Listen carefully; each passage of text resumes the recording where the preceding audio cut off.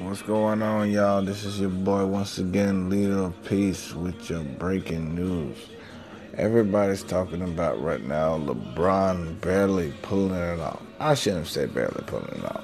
The man had some good points, but it took his teammates to finally step up for him to pull this one out.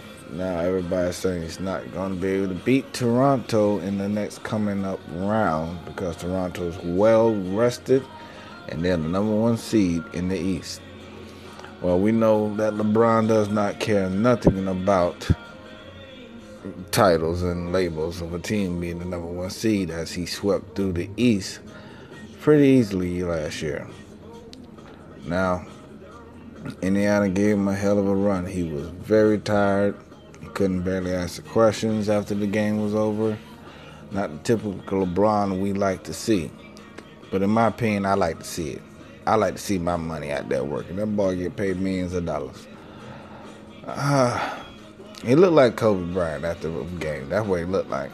Tired, exhausted, left it all out there. That's what I like to see out of my players.